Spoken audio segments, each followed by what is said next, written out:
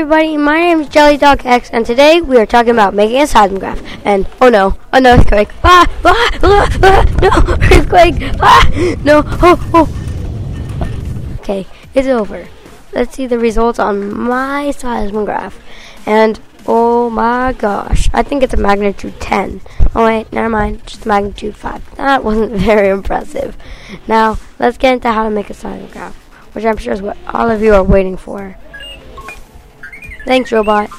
I'm currently working on one right now, so I can tell you what to do and what not to do. Okay, so the materials that you need are medium-sized cardboard box, a Sharpie, rocks, you need a big piece of cardboard, string, tape, you need a lot of tape. You should probably use duct tape for the best results. Finally, you need a machine roll of paper. Now, let's start building, but first, you know why we are building this? So next time your TV breaks in half, you know what type of earthquake it is. First, you need to cut a slot in the cardboard box. Next, you need to put a little hole in the top. Put the string through there, then tie the pencil to the string. Now you take a big piece of cardboard and cut a big rectangle.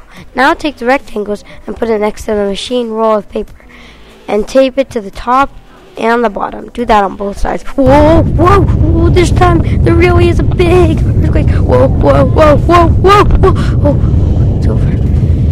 Whew. Let's check the results. Come on. There's no results. I wonder why. Oh, maybe it's because the entire thing fell off my desk.